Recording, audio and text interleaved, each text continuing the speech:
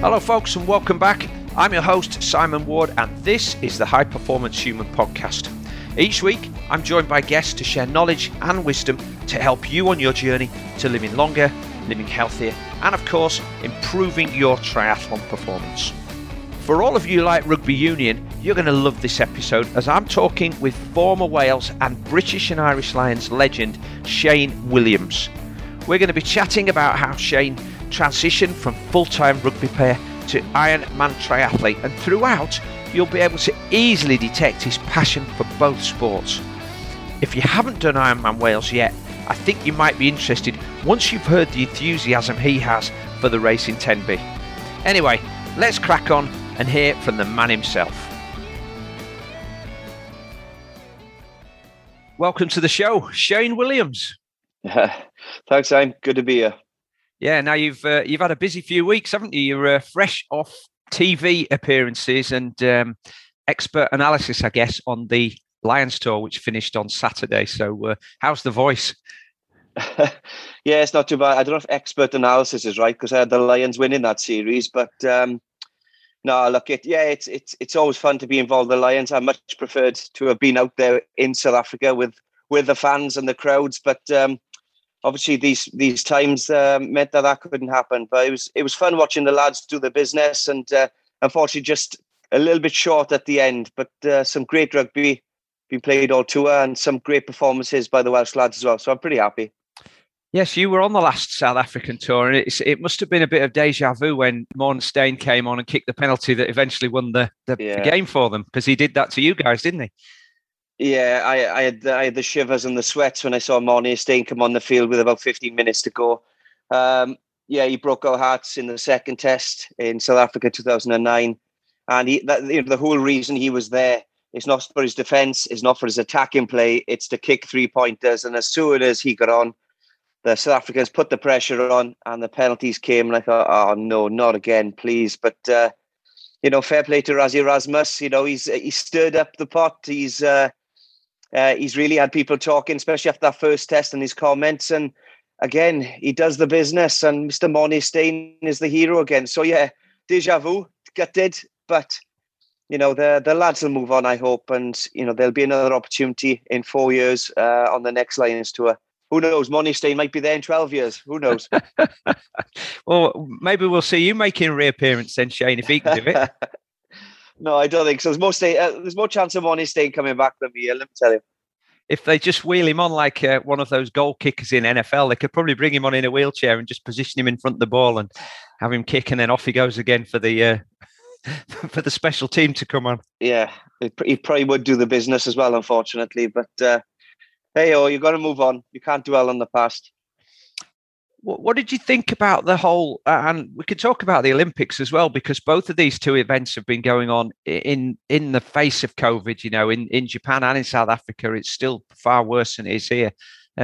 What did you think about the Lions tour without spectators, in that huge stadium, without any fans and without the atmosphere that you get?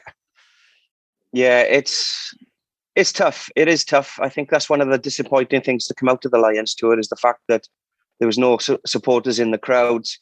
There was no family or friends for the players as well, for both teams, of course.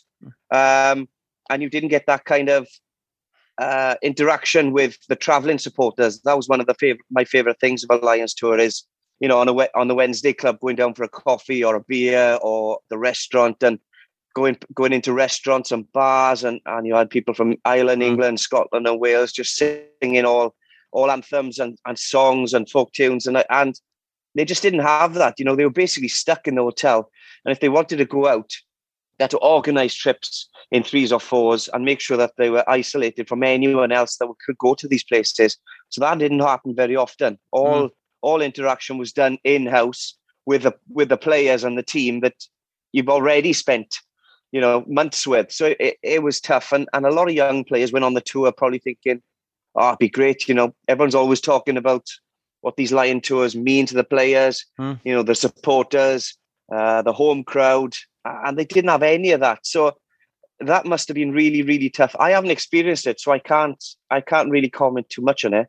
One of my favorite things about playing rugby or doing events or doing an Ironman or doing a triathlon is the support and the crowd that's, are jeering you on when you're 70 minutes into the game, you're 3 points down, you're blowing out your backside, you don't know where you're going to get the next bit of energy from.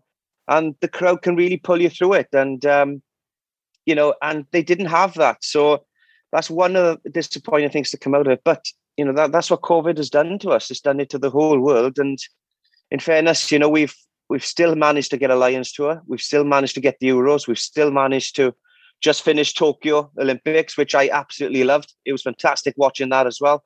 Really got into that. I watched sports that I've never even heard of, at 12:30 at night, So it's been great. But of course, we all want to be in the crowd. We all want to be there supporting our family and cheering them on and giving them a tap on the backside to get them going again.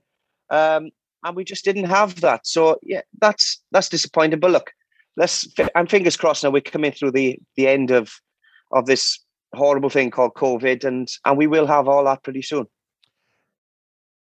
I guess for people who watch TV and watch sport on TV, and maybe they go to the games, but they would say, well, you guys are professionals, so you should be able to deal with this. But not having spectators in the stadiums must have an effect on the performance of the athletes, surely. Because at the heart of it, you're still human beings, and everybody like you've just said, everybody gets G'd up when you've got the opposition fans having a go at you. But when you, particularly on Lions tours, I mean, it's not like an away tour, is it? Because there's 30 or 40,000 in New Zealand on the last tour, so it's almost half and half in the stadium. It is the stadium, especially.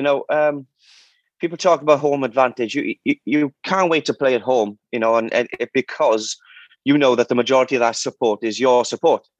It's not because of what the stadium looks like or anything like that. It's because you've got the backing of your supporters. On a Lions tour, yes, you get tens of thousands of supporters in the stadium. You look back and watch games on Lions tours. The majority of the crowd are wearing red jerseys, and when you're away from home against the hardest teams to play against in World Rugby, against the best players in the world, you need that red jersey just to start screaming at you when it's tough, start screaming at you when the anthems are going, and start screaming at you when you're scoring tries and you've got your backup. When you haven't got that, it can be a really lonely place. These big stadiums in South Africa as well. So that when they're empty, they're really empty. You can hear the medical staff talking on the end.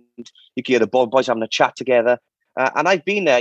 I was at Parc y Scarlets during the autumn international rugby matches, and it was just absolutely dire. There was no atmosphere whatsoever. You could hear the guys talking to each other on the field. You could hear what was happening in the stands. The cleaners having a chat to the guy who was working next to him, and it was just the most bizarre feeling ever. And I'm not playing. I'm on the sideline watching this game. So you can imagine, scoring a try, first try for your country. Lewis Rhys-Amis scores his first try for Wales. He gets up, has a celebration with the lads. There's no noise whatsoever. He knows his mum and dad aren't allowed in the stadium. He knows his friends and family and the Welsh support aren't there. And I just can't imagine what that feels like. And it was exactly the same on the Lions tour. It was exactly the same in the Olympics. People winning, breaking world records. People, winning 100 meters. And crossing that line and just nothing. And you're thinking, oh my God, I just don't know how I deal with this. So it is tough. And people say, yeah, well, you're professional. You should be used to it. Why should you be used to it?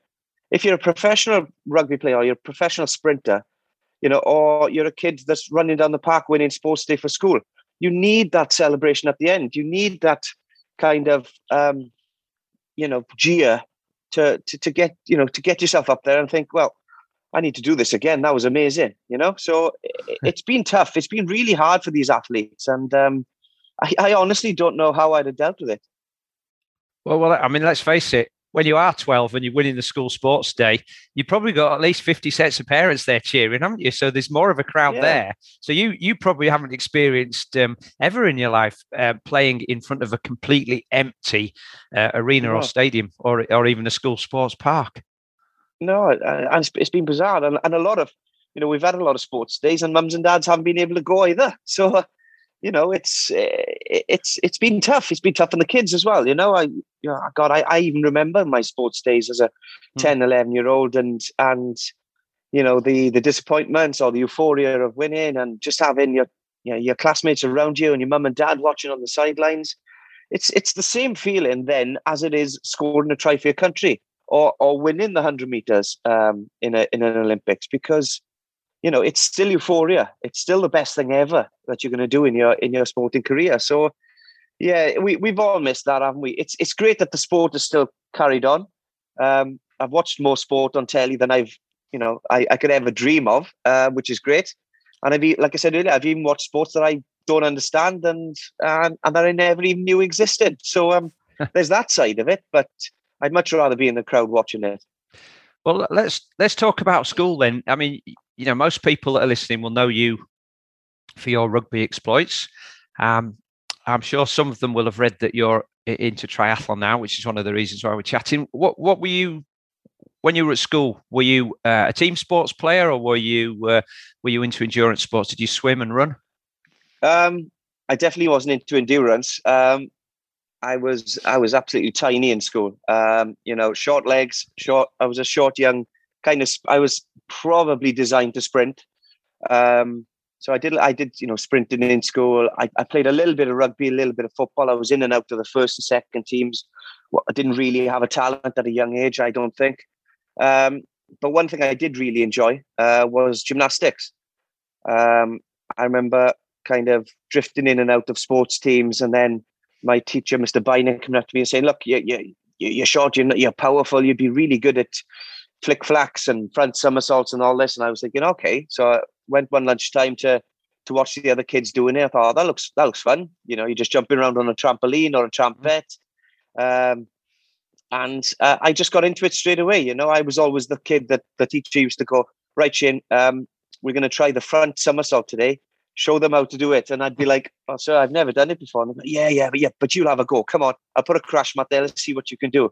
And I loved it. It was that I was quite a small, powerful kind of unit, and front somersaults just came natural to me. It was easy. There was other kids that were taking weeks and months to do front somersaults, and I was like, "Well, come on, just do it like this." And they were like, "Yes, but it's not as easy as that. It's really hard, So I just got into it. Done that for 6 years in school. Loved it. Definitely helped my rugby. My power to weight ratio and kind of ability to kind of change direction very quickly, upper body strength, etc., etc. And that kind of I just blossomed. I'd done really well. Represented the school, the county. Welsh districts, etc., etc. And I kind of forgot about team sports then. I didn't do any rugby really at the latter end of my school. Played a bit of football, and then just kind of took that out to school and just got back into rugby again. So nothing long distance. I wasn't a long distance runner at all. I used to do a bit of cross country in school, but very, very average. And yeah, that kind of developed me then into becoming a professional rugby player, I think. Now, I know that Wikipedia isn't always true, but when I was reading some of your stuff in prep for this, it said that you were a scrum half when you first played for Wales. Was it under Steve Hansen, and then you weren't getting a look in, so you ended up on the wing? And well, we're all glad about that. Yeah, I was when I played amateur rugby, I was a scrum half. When Neath Rugby Club came knocking, they saw me playing as a scrum half. They could see I was fast. They could see, I was quite fit and I was getting around the park. And they signed me, and I wasn't a scrum half, as I couldn't pass both ways. I was quite greedy for a scrum half. Didn't pass that often, to be perfectly honest with you. And Lynn Jones was always kind of on to me. Look, we need to get you on the wing. We need to get you on the wing. You score tries on the scrum half, but if you get a bit of freedom, I think it'll be better for you. And I slowly kind of transitioned, and then within a short period of time, almost 12 months of playing amateur rugby, I was in the Welsh squad. So I didn't really have much time to develop my skills and become a winger, but I was kind of fluttering in and out of playing scrum half and playing on the wing. But I much preferred wing. I had more freedom. I didn't have to pass the ball as often, and I scored a lot more tries there. So the transition was very, very quick. And Steve Hansen took me on the World Cup 2003 as a third choice scrum half. I didn't care. I just wanted to be on that tour as a rugby player. and it took me 3 games really to feature, and I featured against the All Blacks, and really the rest was history. But yeah, I was a very, very gutsy, greedy, selfish scrum half, so they moved me onto the wing pretty sharpish. So you played against the All Blacks. Who would have been on the wing then? That was after Lomu, wasn't it? So yeah, we had a number of good wingers playing at the time. We had the likes of Dougie Howlett, Roko Koko, Rico Gia. Right. Yeah, the All Blacks have got this uncanny knack of breeding good wingers. To be fair, and I played against all of them. In fairness, they absolutely incredible. And if you want to be tested at international level, you see how you fare against the All Blacks. And I went okay. I did all right. But I mean, what, you're giving away 20 kilos, 30 kilos to some of those guys, aren't you? Really? Oh, God. Yeah, definitely. Some of those lads, not so much Rico Gia, probably Roko Koko, was a big lad, 20 kilos plus, giving away. I played against, the players like Tuilagi, who were 100 kilos easy all day long. I was 70 kilos. So how do you defend? How do you defend against that, Shane? Because you're going to have to come up against them. So what tactic? I mean, I know. I can't remember the name of it. Was it James Smalls who defended against Lomu in the when South Africa won the World Cup, and they effectively kept him quiet. So there's got to be a way to keep those guys quiet. Have you got to get in close to them before they get moving? Yeah, without doubt. You can't give. I think England will vouch for this. You can't give Lomu room on the ball. It's all about closing him down very quickly, and that's what James Small did in the World Cup. He just didn't allow Lomu to have a run up. As soon as he was getting the ball, they were all latching on him. Van der Vestes, and one was on one leg, the other was on the other, and they did whatever they took to kind of bring him down. Gutsy defence and a tactic that no other team in World Rugby could do against Lomu. That was pretty much my mindset, especially when I played against the bigger lads, was to get to them early on, make sure they didn't have a run up, and almost blindside them so that they didn't see me coming. You gamble in a sense. Yeah.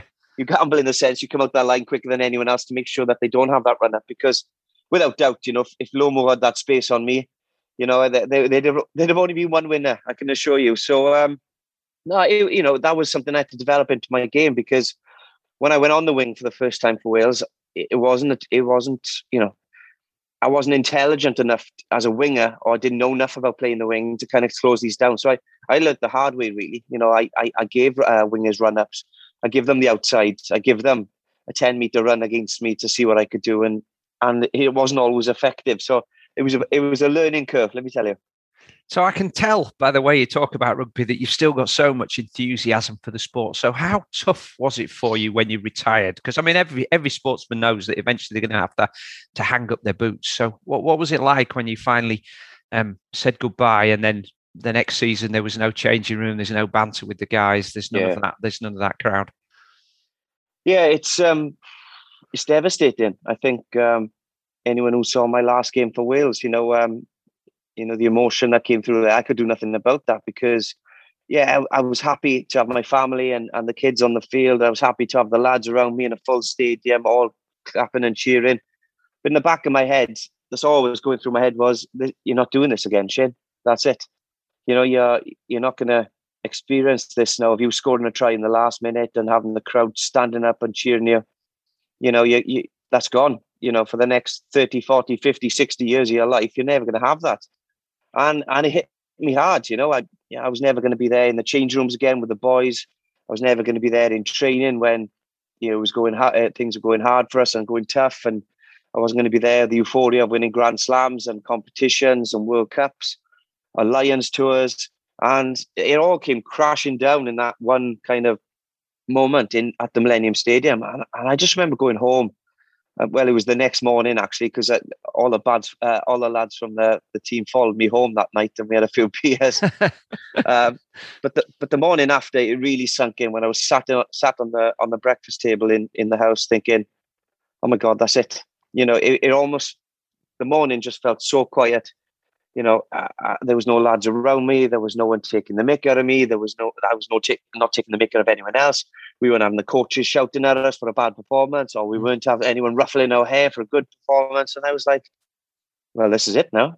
This is my life, and this is how it's going to be. And what do I do? I just, literally did not know what to do. Business side of things, I'd started a business. I had a heating oil business. I started with the family, so that I knew that was all right and that was going to be okay. But in the sense of the sporting world, I was like, I've got nothing. I retired for a reason, because I was at that right age. I retired up on my own terms, and it was the time for me to do it. And I was like, right, Shane, what do you do now? How can you get something back? How do you get, that kind of camaraderie back? How do you get that, the crack back, as the Irish call it, of the camaraderie, the boys in the change room or in a game? And I had to go away and think about it for a long, long time. And, the only thing I could think of was to do, eventually, we're talking weeks, months after retiring. And I was like, look, you need to test yourself now. You need to keep fit. You don't want to be one of these ex-players that puts on weight and is unhealthy. I still, I was still very active. I still wanted to push myself. I still wanted to better myself in lots of ways. And I went away and I was like, right, Shane, what would be very hard for you to do physically? and someone said, look, a charity actually, a WWF charity messaged me and said, look, Mr. Williams, we know you've retired. How about doing a challenge? How about running the London Marathon? And I thought, oh my God, I probably haven't run about 5 miles in one hit ever in my life.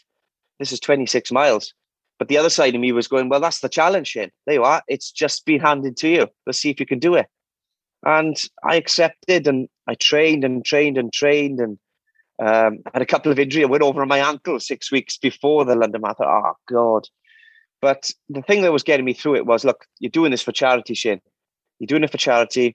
There's going to be tens of hundreds of thousands of spectators in London to watch you do this. That's the closest you're going to get to Millennium Stadium again. Come on. There's lots of excuses to do it. Let's do it. And I did. And, like I said, I trained. I was nowhere near ready to run the London Marathon, but I did it. There was times where I was in the darkest of places, and there was also times where I was floating above the clouds. Where I was running over the London Bridge there, and I had my wife there and supporters there cheering me on, and they were like, "You're halfway, Shane. Come on!" I'm thinking, "Oh my God, I'm only halfway. This this is killing me." But at the same time, thinking, "Wow, Shane, you've run further now already than you've ever run in your life. You can do this," And I crawled over the line, as a lot of people do. But, it was the hardest thing I'd done at that time. It was one of the best things I've ever encountered. And the support got me through. And I crossed the line thinking, right, Shane, I think we can get into this. I think we can, get something out of this now that rugby's gone. And I definitely did. So I was, again, after that, I was looking for the next thing and the next thing and the next thing. And Ironman kind of landed on my lap. And yeah, I never looked back, really. Didn't you do a TV program where you tried a few different sports? Yeah, we did. I did a thing called Eternal Glory as well, which was done before the marathon, where we tried all different kind of sports and events and everything as well, almost like the old Superstars, if you remember those. Yeah. Which was fun. But those things were short and sharp. No real endurance in that. I think the one of the hardest things was the bleep test.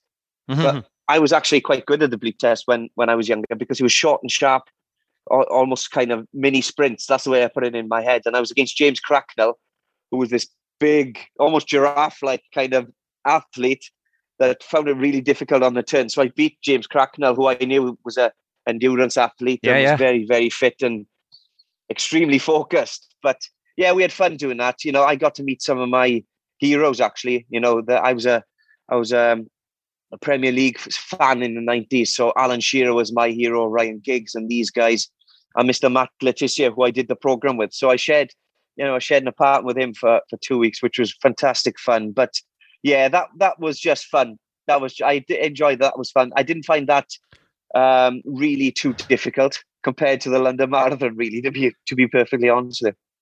So what year was the London Marathon then? That was 2015 was my first London Marathon, yeah. Okay, so at what point did the triathlon bug bite you? Actually, not long after the marathon. I completed the marathon in April 2015, and a friend of mine who's an endurance athlete. He's always done kind of challenges, and he owned a business in down in Pembrokeshire in Narberth called Princess Gate Waters, and he was one of the sponsors, one of the charities at Ironman Wales, and I didn't know this. And he congratulated me after doing the marathon, and I'd done a couple of charity events for him. And he said, "Look, Shane, I've got a place for you in this thing called the Ironman Wales. We get tens of thousands of supporters down there. It's tough. It's one of the hardest things you're ever going to do. But you've done the marathon now. You know you can run 26.2 miles.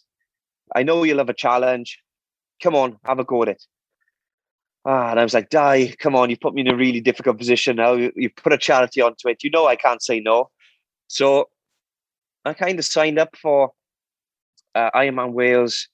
It was probably July 2015. And obviously anyone who knows when Ironman Wales is, that's in September.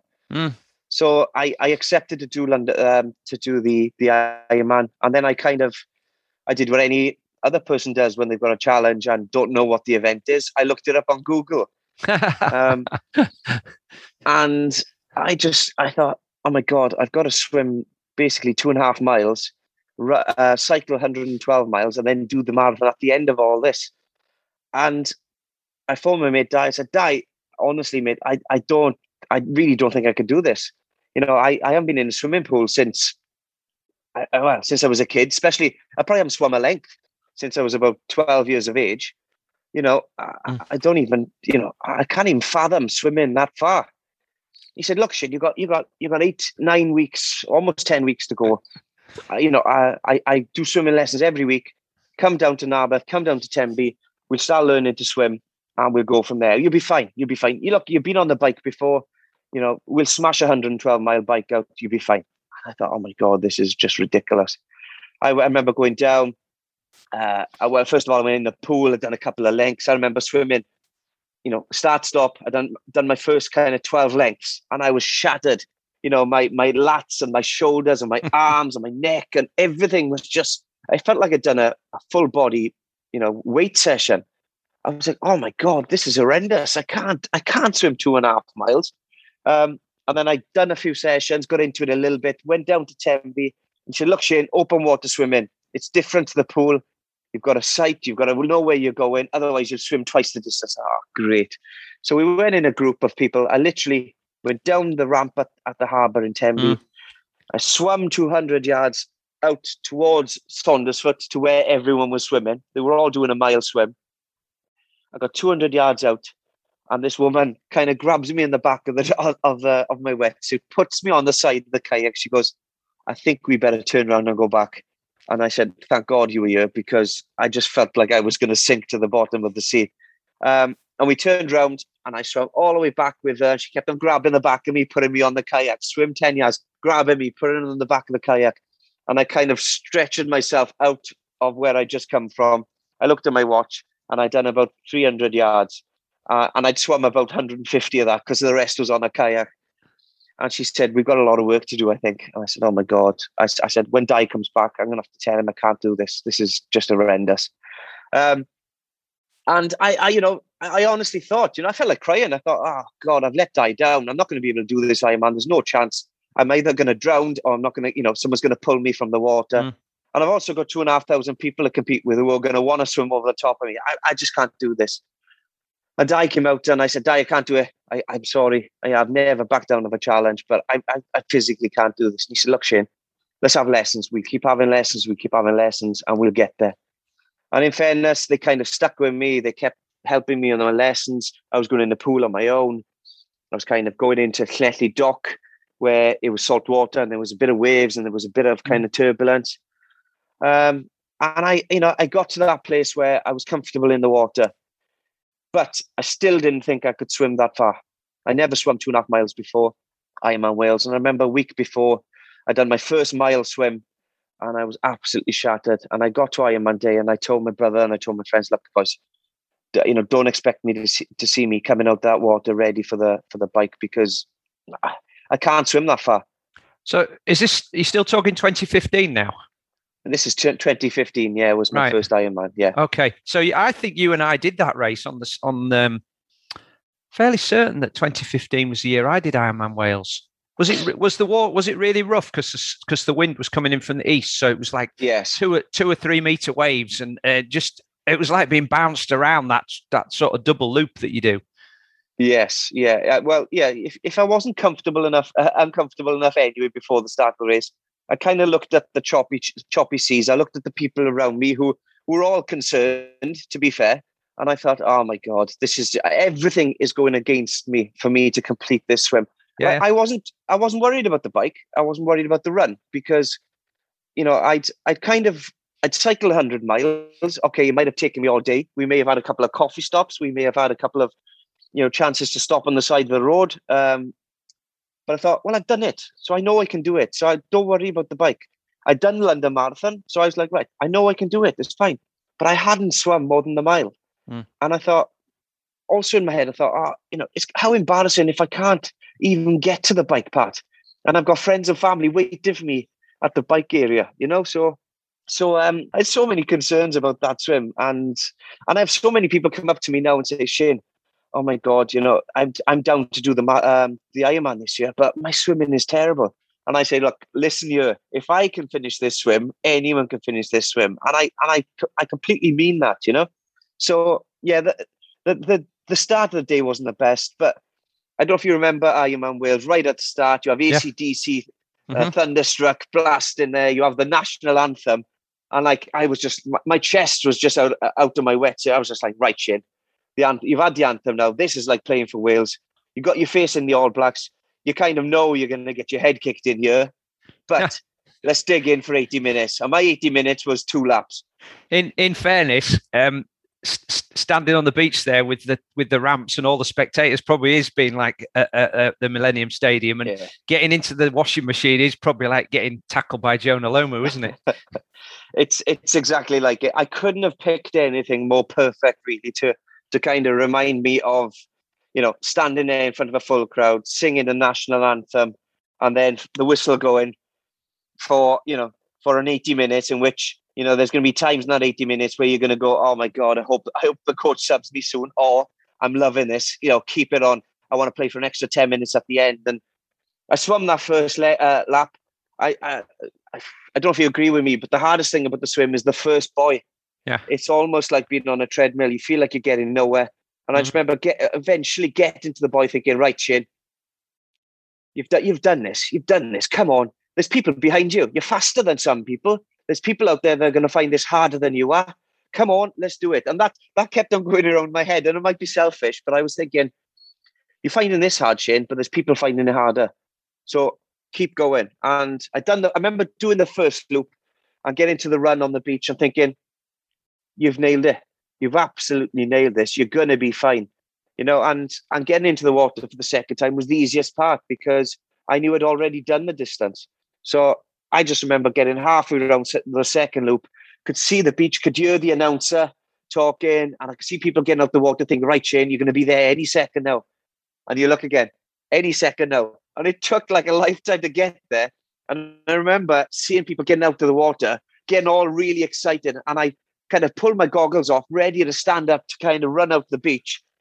And it was about 7 foot tall, 7 foot deep. And I just went whoop, straight under the water. I thought, oh my God, swallowed about a litre of seawater, and then just had to kind of do it again, recoup and then go again. But I remember coming out of the sand, out and touching the sand, thinking, oh my God, I know now I've done the hardest bit. This next 130 miles or whatever it is, you're going to smash it. You're going to absolutely smash it. It wasn't quite the case. It was the hardest thing ever, running up to the transition, getting on that bike and starting that ride. But I fell in love with it at that moment. Coming out of that water, I fell in love with Ironman, and I was like, right, Shane, next time you do one of these, you're going to be fit, you're going to be ready, and you're going to smash it. And, I was there every year after it. Absolutely loved it. So anyone who's listening who's done Ironman Wales knows that crowd in Tenby, I've never experienced anything like it. It was like I mean, once you get out onto the roads out of the town, it's a little quiet, but there's still spectators there at the little villages and things. On the bike, I was blown away by Narberth. It's the place where you talked about. There's a climb up through the village there, and it was like a Tour de France climb. Going down to Bateman's Beach and then up the hill and back into Saundersfoot was like going up Alpe d'Huez. And then when you're running around the town, it would have been like running along the touchline at the Arms Park, wouldn't it? It's just people there. And of course, they get noisier and noisier throughout the day because they're drinking more beer. It's amazing. It's my favorite thing ever. No, in my sporting life, because we've always mentioned the rugby and everything and so on and so forth. But as soon as I obviously in the water, you're not going to experience that. You see it when you're coming back in, because everyone's up on the wall. They're all up on the run where you it's a kilometre run to the transition as well. So you're going to run past all these people, but you're bouncing. You're on tippy toes. Almost the run to the transition. You're looking around thinking, oh my God, this is incredible. The support you're having here is amazing. And you get on the bike, you go right to the to Angle and Pembroke and Freshwater, where even you've got people it's in the middle of nowhere, but you've got people like jacked up on a tractor, on a settee, supporting you from their farm in the middle of nowhere, Narberth or Princess Gate or whatever it is, and you're just like, wow, this is just amazing. And then you come through up Narberth Hill. I don't know if you remember, was there a live band playing? Yeah, at the pub. A live band playing at the pub, yeah. And everyone's there cheering you on, and you've got people kind of giving you an extra little push, and you're just like, wow, this is amazing. I can't wait to kind of come through here again, because you've got to do it twice. And then you come into Saundersfoot after the hill at Wiseman's Bridge, which is about 16%. Wiseman's, and which is a little bit quiet because it's a small lane, isn't it? People keep away from there, but you have a bit of time to reflect, and then you come into Saundersfoot right at Heartbreak Hill. And it's just, I think you've got about half a metre, haven't you? Mm-hmm. You've got about half a metre going up that hill. It's the hardest part of the race, but you fly up there because you've got all these people cheering you on. You've got people in fancy dress. You've got people on the big, hooters and all that. And you just go up there so fast.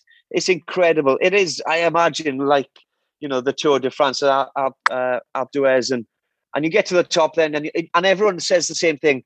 Oh, I went too hard there on that hill. I've got to do this again. Well, of course, because once you've got past the crowd, actually the hill keeps going, doesn't it? Until you get to the roundabout at the top, the turning back into town. So that's when you sit down and think, legs have gone there. There's a problem now, because people have understood that so many people gather on the bottom of Heartbreak Hill now that they started to congregate on the top as well, because they know that's the slowest point of the hill. Mm-hmm. And you'll be going at your slowest, so they can actually talk to you now when you get there. So the problem is you have to go hard from the bottom of the hill right to the top of Saundersfoot to where New Hedges is, of course. But it's amazing. It's incredible. And then eventually you get on to the run, and the run is all the way through town. It's all the way through New Hedges, and it's almost like London Marathon. You're about 5 or 6 deep of supporters. And they are there all the way around to kind of push you for that 26.2 mile. The thing is, Shane, you're a national hero, aren't you, for your rugby exploits? So it must be like bumping into old mates every 2 or 3 meters for you, because as soon as people see Shane Williams or the commentator shouts your name, the crowd goes balmy. They do, and I love it. I absolutely love it. I think, it's what I did as a player when I played rugby, and the crowd were cheering for Wales or cheering for me or the Ospreys, whatever. That's when I had the buzz. That would make me a foot taller and a better player for it. And it's exactly the same in Ironman. There's times in Ironman, and yourself, where you're just in the darkest of places. You're thinking, I don't know, I can't do this. I'm hurting. I feel physically sick. I can't feel my legs. I'm cramping up, and I don't want to do this anymore. And then you'll have someone screaming your name. I had like 80, 90-year-old women running onto the running track and kind of slapping me on the backside. And I was thinking, well, it's a little bit inappropriate, but I kind of enjoyed that, so I'll keep going. You had kids with banners, and you had kids with, they were offering you sweets and stuff on the run. And I was just like, this is amazing. I even got, when I did my fastest time in 2018, where I felt really good on the run. I remember I had a really dark place on the third lap, And I went round the corner and these kids were screaming, come on, Shane, come on, Shane. And they were offering me all these things. And I remember thinking, right, Shane, enjoy this last lap. And my last lap of my marathon was the quickest because of the support I had. And I remember finishing thinking, oh my God, I feel fresh. How the hell do I feel fresh? It was just amazing. I even had a sprint finish on the end in the red carpet. It was just, I could have been at the Millennium Stadium. I was like, wow, this is amazing. It's one of the best times of my life. And it was all down to the crowd. A few years ago, I met a guy called Darryl Haley. You've probably not heard of him. Darryl I think he played for the New England Patriots. But anyway, he won the Super Bowl. He's got the Super Bowl medal. So it'd be like winning the Grand Slam or something. Yeah. And he's 6'6" and he weighed 350 pounds. I mean, he's huge. And he got one of these ambassador spots to do Ironman Hawaii, right? And he had I think they gave him the spot in January, so he'd got until the October. And I remember meeting him in Lanzarote where he'd gone to do the Ironman. And I got quite friendly with him. And it was really interesting talking to him because he said when he got the chance to swim, he said the only time I'd been in a swimming pool was when I was little and our football had gone into the neighbour's swimming pool, so I had to go in and get it. He said the only time I rode a bike was when I stole one. And he said, and when I used to run onto the pitch as in the offense, and then I have to go off and then get oxygen before the next play. He said, so that was a limit of my endurance training.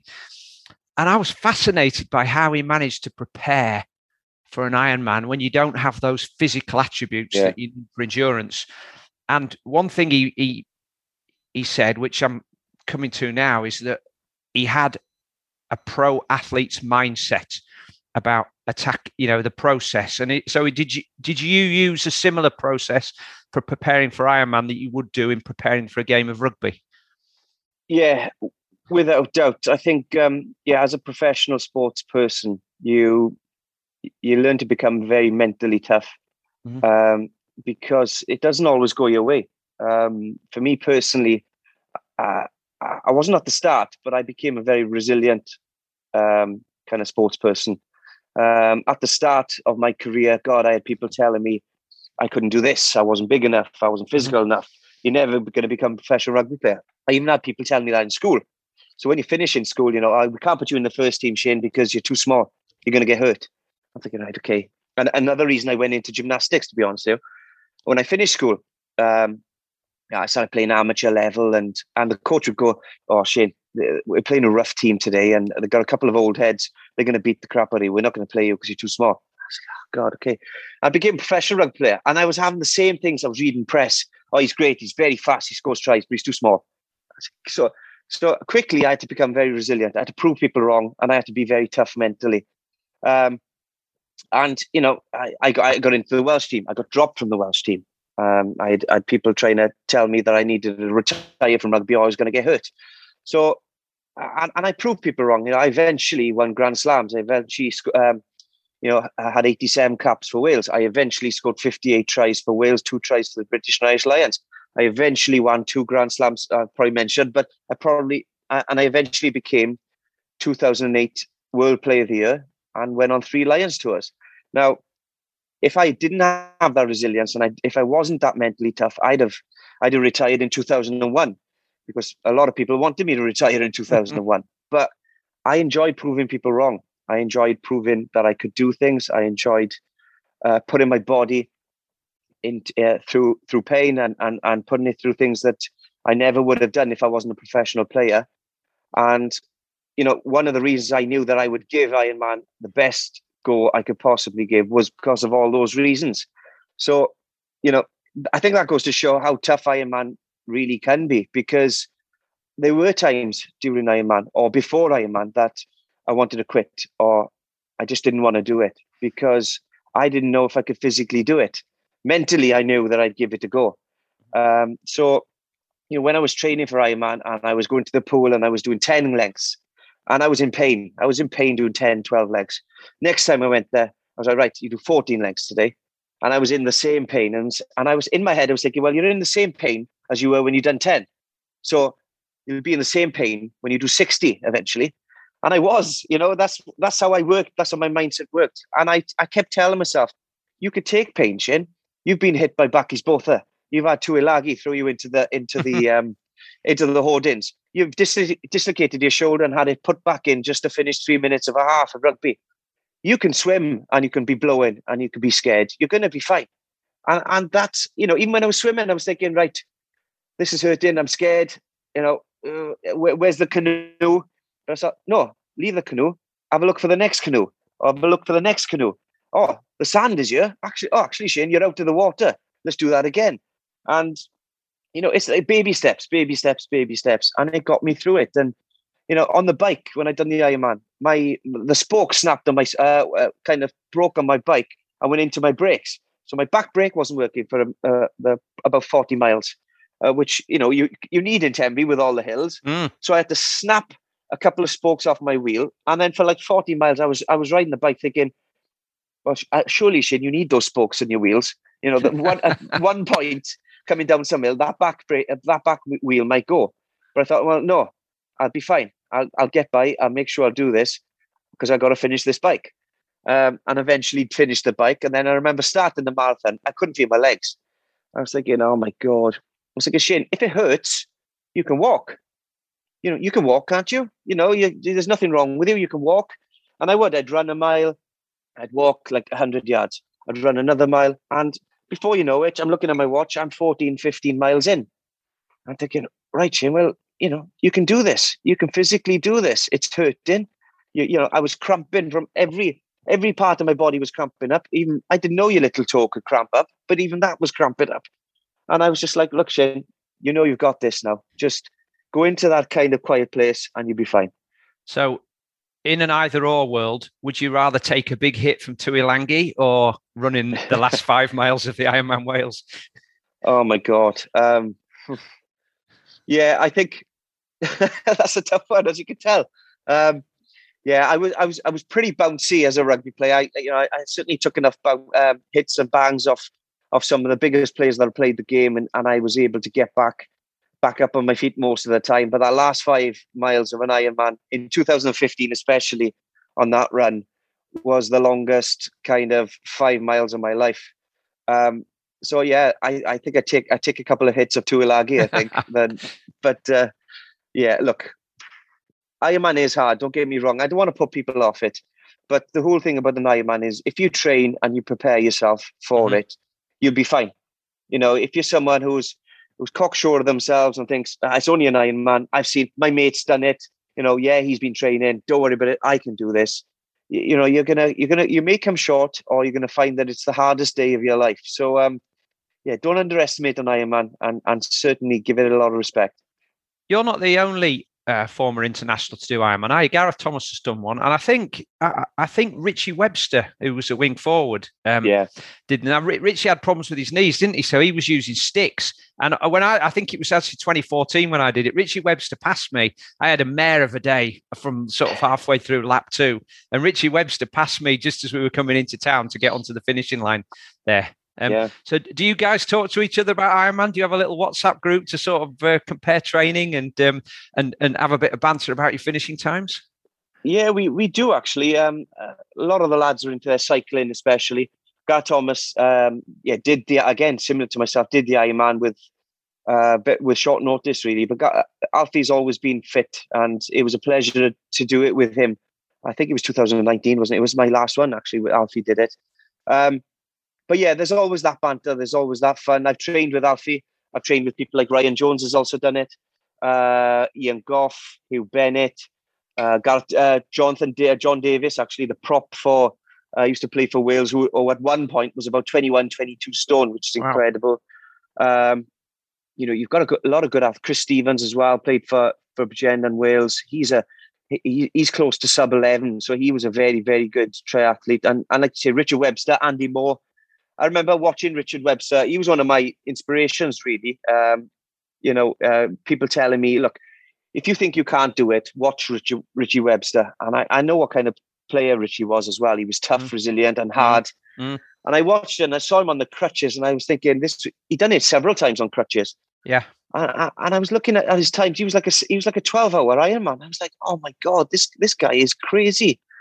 So yeah, again, probably doing it for the same reasons I I did it. They missed that kind of pushing yourself to the limit. They missed that camaraderie. They missed the training. They missed all that. And whoever I speak to, that's what they say. We miss kind of the whole training with people. We miss the whole taking the mick out of each other. We miss going out for a social. We miss doing this and that. And, and I think that's what I'll always have embedded in me. I think that's why I kind of hope I'll always be into triathlon and endurance events now, because, not only is it on match day, then on event day, you're competing against each other. You've got that banter and you want to beat this guy and you want to beat her. She wants to beat you. You've also got the training aspect of it. Boys, fancy going out for 100 miler today? There's a couple of coffee stops, et cetera, et cetera. And that's the fun of it as well, is the training side that people don't see on Ironman Day. So you've been on this journey then for 5 years now. Of course, the last couple of years have been put on pause. Who's been guiding you through this? You mentioned your friend that got you started and got you the entry. Have you had a coach that's been helping you with this at all, or has it just been a self-learning journey? Bit of everything, really. Self-learning at the start, certainly for my first Ironman, first two Ironman actually. Trained myself. I knew people that had done the Ironman, so I was always looking for tips and helps and plans if I could.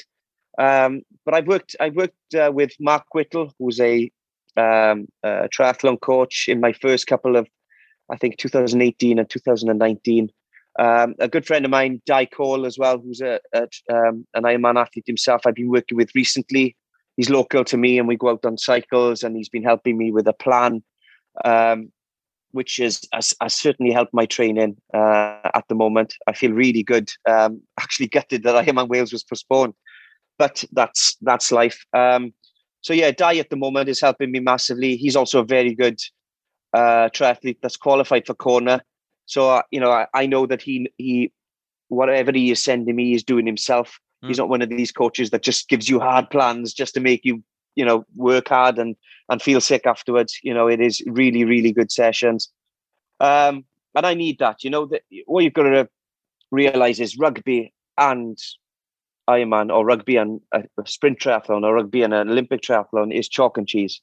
All the training I've done in my rugby life has been short and sharp. It's been, trying to get fit for a sprint and recover quickly. Chase the ball, come back, score a 60-meter try and come back. But now I'm training to run a marathon after swimming 2.5 miles and run and cycle 112 miles on a bike. So it's chalk and cheese. I had a conversation last week with a guy who was from a CrossFit background, and so obviously a lot of his training was short, sharp, explosive stuff like you've just described. And he said he felt that going from that to endurance training was a lot easier because the anaerobic training gives you a good base of strength and that sort of physical stature, if you like, to cope with the endurance training. Whereas if you went from endurance training to the power stuff, it'd be much more difficult. Have you experienced the same? Do you think that the training you've done for the last 20 years as a professional rugby player put you in good stead for just adding some endurance on top? Possibly. It didn't feel like it at the time, I've got to be honest. I felt like I was starting from scratch, I think when it comes to, you look at CrossFit and rugby, it's a lot of power and strength, endurance. It's moving weight at a very quick pace, I suppose. Small things, when I got on the bike, I was very powerful. Hills, I enjoy hills. I go on hill rides and people are like, oh, we're going on hill ride again today. And I'm like, well, I actually like it. I don't know if it's my body shape or the training I've done in the past. I've done a lot of work on watt bikes, even when I was playing. We did a lot of CrossFit when we were playing as well, that kind of training, HIIT sessions. So when it comes to sprinting or, that kind of surge on the bike when I needed it, going up Wiseman's Hill, Narberth, or Saundersfoot, I rather enjoy that kind of side of it. So I'm assuming that's down to my CrossFit training and my power-induced training when I was a rugby player. But that's about as far as it goes, if I'm honest. I just felt it's quite frustrating, actually, because as a rugby player, I trained to be a rugby player for a long, long time, and I became quite good at my training. I became quite good at what I was doing. And then all of a sudden that's gone. And there's no need to be good at training to be a rugby player anymore because I don't do it anymore. So when I went on my first run with my mates, I remember being like a mile into it and looking around and thinking, oh my God, I am struggling here. And everyone's having a chat. Everyone's enjoying this. Everyone's bouncing. Yeah. They're all on their toes. And I just feel like I've sprinted 100 meters flat out. It was just really, really hard. And on that side of it, it took a long, long time to kind of keep up with my friends that have been doing it for a long time. To go, even to do like a 4 or 5 mile run was, Jesus, I was like, it might as well have been a marathon. I just felt so hard. And my body wanted to go fast. My body wasn't used to long strides. And I'd run my first mile, and my leg length was just really short because I was almost sprinting the first mile. So I had to learn how to change the way I run completely. What's your training volume like then now, per week? Yeah, I suppose if Ironman was going to go ahead in September, I'd be up to about 11, 12 hours training. Sometimes less, with work commitments, but I would never really want to get under 8 hours, especially this time of year with Ironman looming. And also, you've got that taper period as well coming. So this would be the hard graft session, really. I think you can kind of bulk that up with a long ride. You could fit a long ride in once a week, whether it be 4 or 5 hours, I suppose. Or even a 3 hour, whatever it is. That's usually the training I needed just to get a long endurance kind of ride out there to get you ready for Ironman. But I do a lot of 1 hour sessions on Zwift. I do a lot of what I really enjoy is Zwift sessions where it's short and sharp, interval sessions, FTP sessions, 110% FTP sessions for 3 sets and 9. Again, that's probably where my power training kind of comes in and helps. But I feel it benefits me. I go on Zwift, especially with the weather we've been having recently. I can go on Zwift. I can work on the track on Zwift. I can do 400-meter sprints or strides. Let's not call them sprints because they're not sprints. And I can kind of get that training in rather than just getting on the road and just running a 6 or 7 mile at a zone 2 where is it really benefiting me at this time of year? Probably not. So I'm doing very specific training as well. Some of it isn't long, but some of it is. And I find with Di at the moment, Di Cole, I think he's getting the best out of me, really. And good thing for me as well, if I want to practice cycling hills, because Tenby has a lot of them, I can assure you. Ironman Wales has a lot of those. I live on the Black Mountain. So, right. If I was to turn my phone now, I've got one of the best cycle routes in Wales on my doorstep. And it starts with a 6 mile hill right to the top of the Black Mountain. So I've got no excuses here. How's your body shape changed then since you started doing Ironman? I mean, I saw a little tweet from you once saying that my shoulders have gone. Where have my shoulders gone? So, when I was playing rugby, I was about 80 kilos, 81 kilos, and the coaches, were fighting to keep weight on me. They were fighting to keep muscle on me, and my training sessions involved a lot of weights, a lot of eating, and a lot of kind of power training to kind of keep that weight on and be rather bulky and so that my power to weight ratio was very, very high. So I could elude tackles, I could bump people off, and my low center of gravity running would get me past defenders. Almost, as soon as I kind of got into the training of long distance, I did my marathon. I lost a little bit of weight. I was still about 79 kilos. And someone said, Shane, you're the wrong, for you. And I was like, how do I get better? And they were saying, look, you're the wrong body shape to be running a marathon. You've got big shoulders, you've got your big upper body side of it, you've got big quads. It doesn't really fit, have a look at Kip Denui or Kip Chogi going and see the shape of those guys. It doesn't really suit what you want.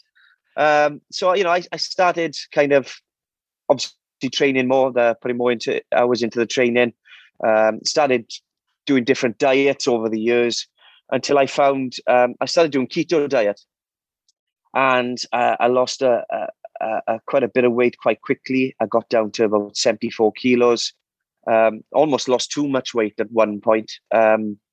And I just found wow, being lighter just helps. I'm bouncing a bit more when I'm running. I find it easy on the hills, on the run, on the bike, sorry. And, my body shape perhaps is better for me to swim. I'm a bit more aerodynamic, and I'm not fighting the water with my lats and my traps. And it just helped massively. And, 2018, 2019, where I had my best Ironman times, I was about 75 kilos. It made the difference. I'm probably about 75, 74 kilos now. And maybe 73 kilos if I would have got to 73 kilos for Ironman Wales. You still following the keto diet? Yes, I'm not religious. I do tend to keep to it. I'm able now to do a 100-mile bike ride on a keto diet, which was very difficult at the start. Yeah. Went through my mood swings and my tough times, but got through it. And I enjoy my keto diet. Just the food suit me. I don't like going on a diet and I'm being told what to eat, even if I don't like eating it. It just doesn't make sense to me. So the keto foods I quite like. Even the breads, I've got keto bread, which is the cheat, of course. I'm able to do that. I enjoy my meats, I enjoy my eggs, I enjoy my cheese, and I'm able to do that. And, I don't go around telling everyone, look, you've got to go on the keto diet because I'm on it. You do what feels best for you. And like I say, I'm at a point now where my body fat is low. I feel like I look okay. I haven't lost too much weight. It's helping me for my training. And I'm in a good place because of it. So, yeah. I guess during your thinking about the time you were representing Wales as a rugby player, you would have seen sports science taking a more prominent part in the preparation of players. I guess in the early days of being a professional rugby player, it was like probably even before professionals, it was train on an evenings, play on the weekend. And then the game became professional. Everybody was full-time. Sports science came in. What of those things you learned about preparation in terms, we've talked about nutrition, but what else have you learned that you continue with now, like sleep or recovery methods or other things, meditation, maybe things that help you beyond just the training? Yeah, I think, cheesy as it sounds, preparation is key. Fail to prepare to fail, isn't it? And I think it's right. It is right. I remember when I was playing, like the science and the nutrition and all that came probably a little bit too late for me, really, in my career. Especially the science side of it. Of course, I knew what I should be eating, so on and so forth. And I probably take that side of it more serious now than I ever have, which, is crazy, really, considering I'm not a professional athlete. So, when I was playing, I was basically being told, look, Shane, we need to put weight on you. I want 6 ready weights on you today, and let's try and get to 81 kilos before Friday. And I was like, right, what am I eating? Well, they're like, you don't have to worry about your weight because, you can eat anything. Adam Jones, on the other hand, unfortunately, he's eating on another table and we're trying to take weight off him. That was as far as the science went for myself, So I'm poor Adam Jones. And I just, the coaches would tell me something, I do it. The science was coming in right at the end of my career as well, where they went off heart rate, blood samples, even GPS. GPS came in very late in my rugby career, so I didn't really benefit from that as a professional rugby player. But you see now that players do. A coach now can go to the fitness coach and go, George North, how far did he run today? Oh, he worked really hard today, coach. He done 11 kilometers in training session. That's too much. Make sure he doesn't train too hard tomorrow, and we pull him 20 minutes from the end. That would have been great when for me when I was playing. But and so you see, players aren't getting fatigued. All right, okay, what's Justin Tipuric's blood levels like today? Yeah, they're all right, but I think he's just done a little bit too much in the last 2 weeks. Right, day off tomorrow. I'll make sure he's eating this, that, and the other, and it works. These players now, when it comes to games, they are mentally and mentally as well. There's a lot of mental training, and they have a lot of kind of help in that side of it. But players are more prepared for games. When they start the games fresh. There's no excuses. They can't go, I felt like, I lost a bit of fitness in the end of that game. They can go, well, no, actually, Shane, we had a heart rate monitor on you. your heart rate was actually lower in the 60th minute than it was in the first 15 minutes. You worked harder. It's just you kind of took your foot off the gas. You know, there's a chance we won't play you next week now because you didn't put a full effort in. You know, these players are in, you know, they don't always know what's happening. And there's probably the fear, and I'm thinking, oh, if I don't work hard for 80 minutes, I know when someone like a Gatland or you know, an Eddie Jones, they probably think, oh, he's actually seen that I've had a little bit of a rest here. He's going to pull me off. So yeah, you don't get, you know, I didn't have that side of it, but it's massively benefited players, I think. And they have concussion protocols now as well. You know, they could tell when you've had an impact, and they could tell when you're not right. So these players are far more betterly managed. So it's, yeah. So what do you do then? Of those things that you have just talked about and maybe we're starting to get exposed to, do you do ice baths? Do you meditate? Do you do a lot more mobility now? I mean, you know, no disrespect, but you're getting older. You'd have no doubt, you mentioned dislocating your shoulder. You'd have no doubt suffered some big impact injuries, which those things tend to mount up and sort of come back to haunt you as you get older and your body naturally sort of starts to stiffen up. So do you have to do a lot more mobility training to counteract those knocks and impacts you took when you were younger? Yes, I think that without doubt, you know, things like my shoulder, my shoulders, they're a lot better now. But having had operations of both shoulders, dislocating them, you know, they were stiff. And as a rugby player, I didn't need to stretch my shoulders, stretch my hamstring ready for the game or something, or my calves or my quads. But you know, what do I need to stretch my shoulders for? And a lot of like Dino or Dicole will have a lot of like mobility sessions. Even hit sessions in gyms where it's low weights, but it's more of a stretching kind of session. Foam rollers. I even jump in the pool sometimes to to stretch off and have a Swimming's fantastic for stretching as well. So that's an excuse to jump in the pool for me. You know, I'm quite good into Pilates and yoga yet, but that may be something that comes with in the next couple of years. I know a lot of people that swear by it, you know. So and these are things I wouldn't dream of doing as a rugby player. You know, stretching before and after events, stretching before and after long runs or long cycles is key for me. And again, probably something I did very little of as a professional rugby player. Nutrition. I found out in 2015 as well, you've got to get your nutrition right. You know, you've got to have enough food on these rides. You've got to be eating the right things. You've got to know when to eat them. You've got to know not to eat too much or not enough. And I'm at that point now where if I go on a long ride, I know exactly what I'm eating, when I'm eating it, what drinks I've got, you know, electrolytes, anything I need just to keep me going on these rides, because I've learned the hard way. You know, I've cramped up massively, or I've just struggled to finish rides because of it, or bonked, as we all know happens. Well, I was just gonna say there, Sean. No, Shane. No amount of getting smacked on the arse by an 80-year-old lady is going to help you get over the hitting the wall, is it? No, it's horrendous, isn't it? And look, I've never hit the wall like that in my life, and I've hit like 70 minutes in a rugby match where you're aching, you know, you're bleeding, you know, you're up against it. You've got 10 minutes to go, and you're 3 points up, and you're just backs against the wall. But you know, hitting that wall on a bike or on a run where, I don't know, you get all ailments just come at once. The sweats, you know, the headaches, your legs don't work. You got cramps. Oh my God, it's just absolutely horrendous. Ironman Wales 2015 was the first time I kind of encountered that. I cramped on the swim. I cramped on the bike. And when I was on the run at one point, I went round one corner. I cramped in both legs, in both calves, even my elbows, my triceps were hurting. I felt sick. I was sick all over the side of someone's wall, unfortunately, someone's house. And I was just like, I really didn't know what was happening to me. I thought, you know, it was the end of days. I thought that was the end of me. And people were just saying, that's just because you haven't prepared. You haven't taken electrolytes. You haven't taken salt tablets. You haven't eaten properly on the bike, you know. And then I get on the run and I'm just shoving everything down my gob, absolutely starving. And then I've just massively, just almost at the end of me.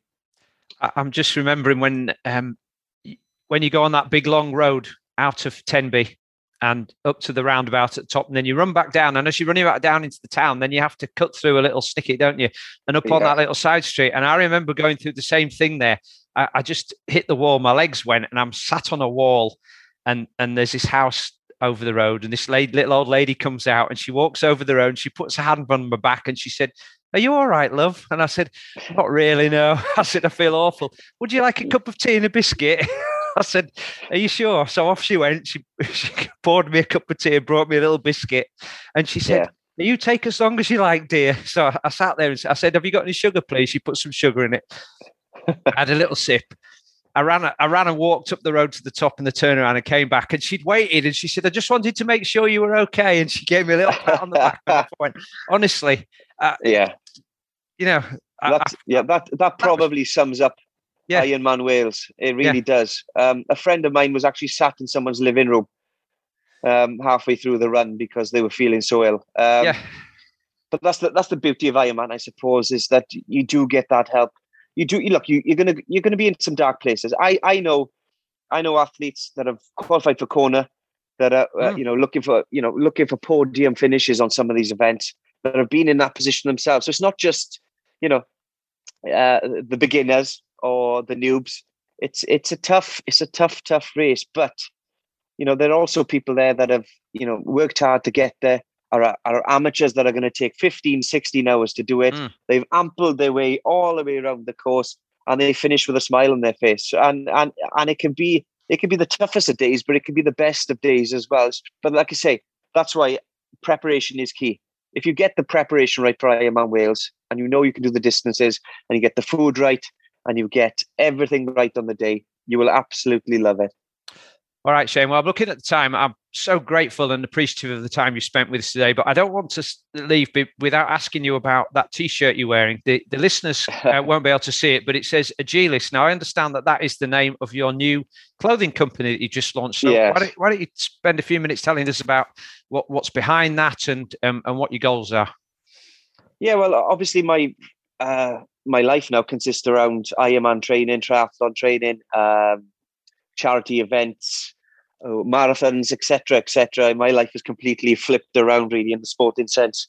And I found that I've been jumping from clothing brand to clothing brand to try things. And during lockdown, actually, I just said, look, wouldn't it be nice to be wearing your own kind of brand? You're doing these events and everything. You're doing these charity things. Let's do your own thing. And I spent months and months going through branding, finding names, and Agilis means agile, powerful,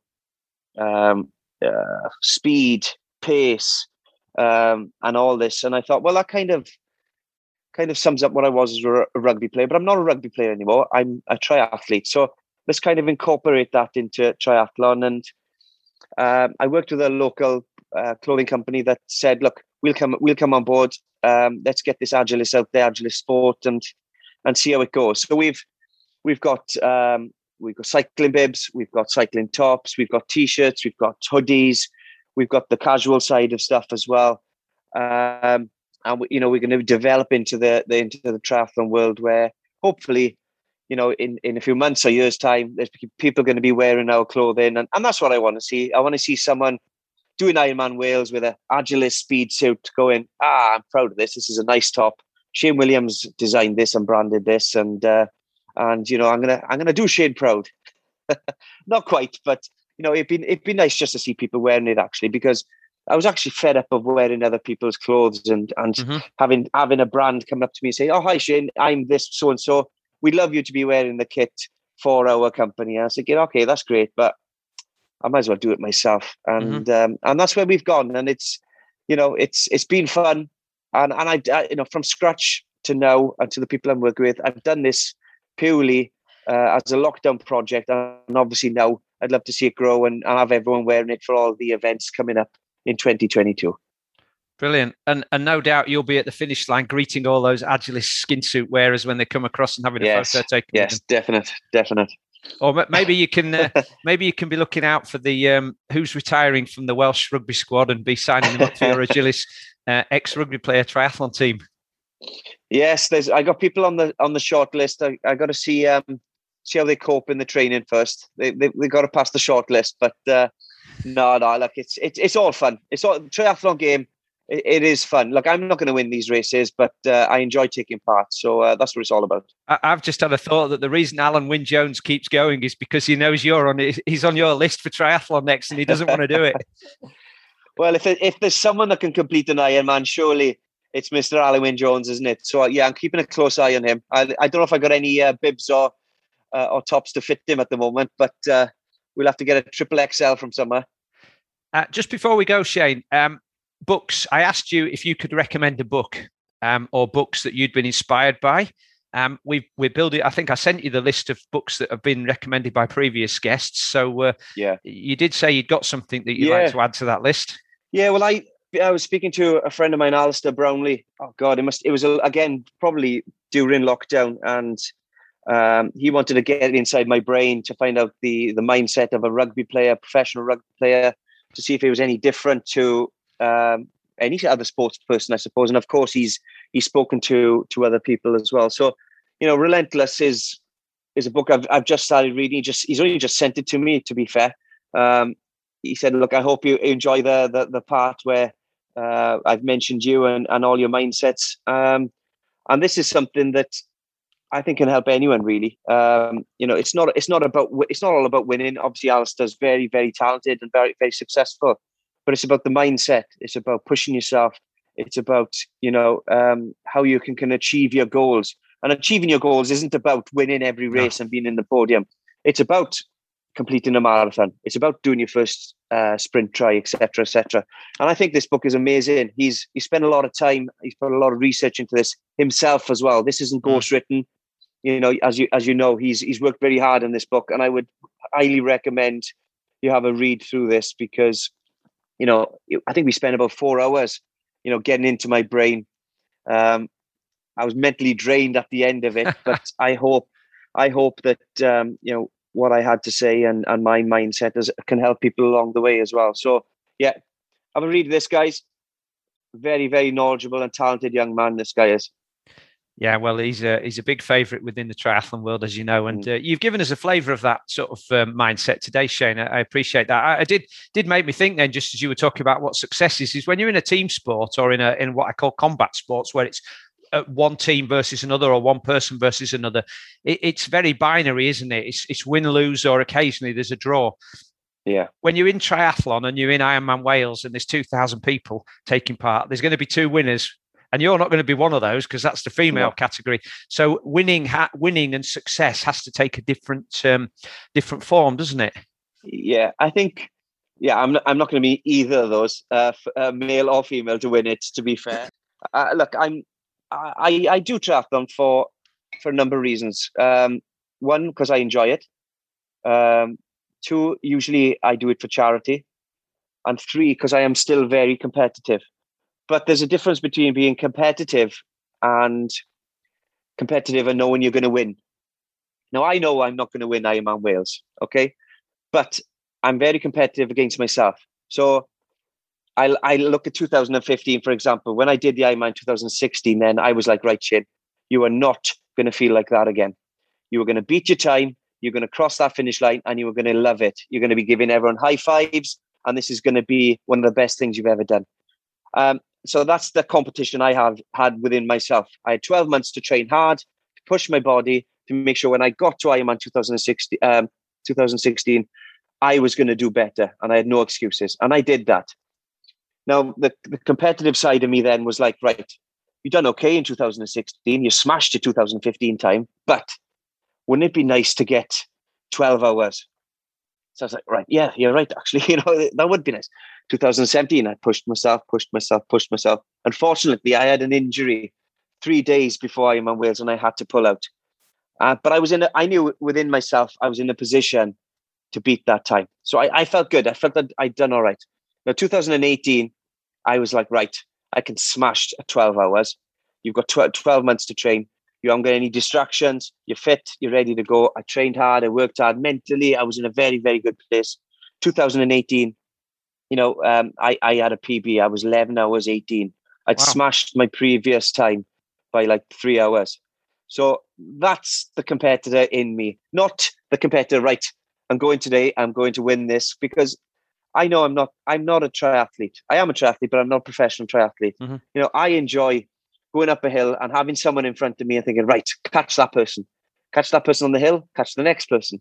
That's the competitive side of me. So I'll always have that. Even now, when I go for a run or a bike ride with my mates or for a swim, my brother's there as well, which if you're not competitive against your brother, you're never going to be a competitor, let me tell you. So it's little things like that, just pushing yourself, make it better in yourself.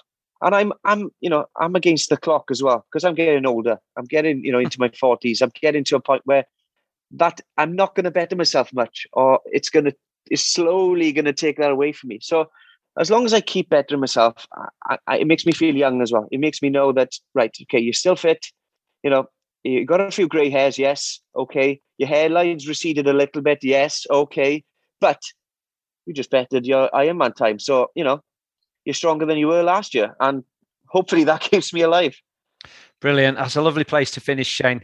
Thank you so much for being on the show. I really appreciate your time today, giving us a fantastic insight into the professional rugby playing world, the mindset of an elite athlete, and good reasons for taking part in Ironman triathlon. So really appreciate you being here.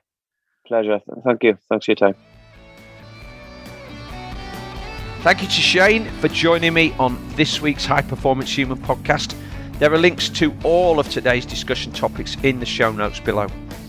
If you liked what you heard, please subscribe to the High Performance Human podcast on iTunes and get new episodes as they become available.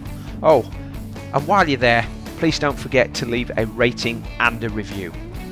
Right, that's all for this week. I'll be back in 7 days' time with another great guest, but for now, please stay healthy and stay focused on being a high-performance human in every aspect of your life.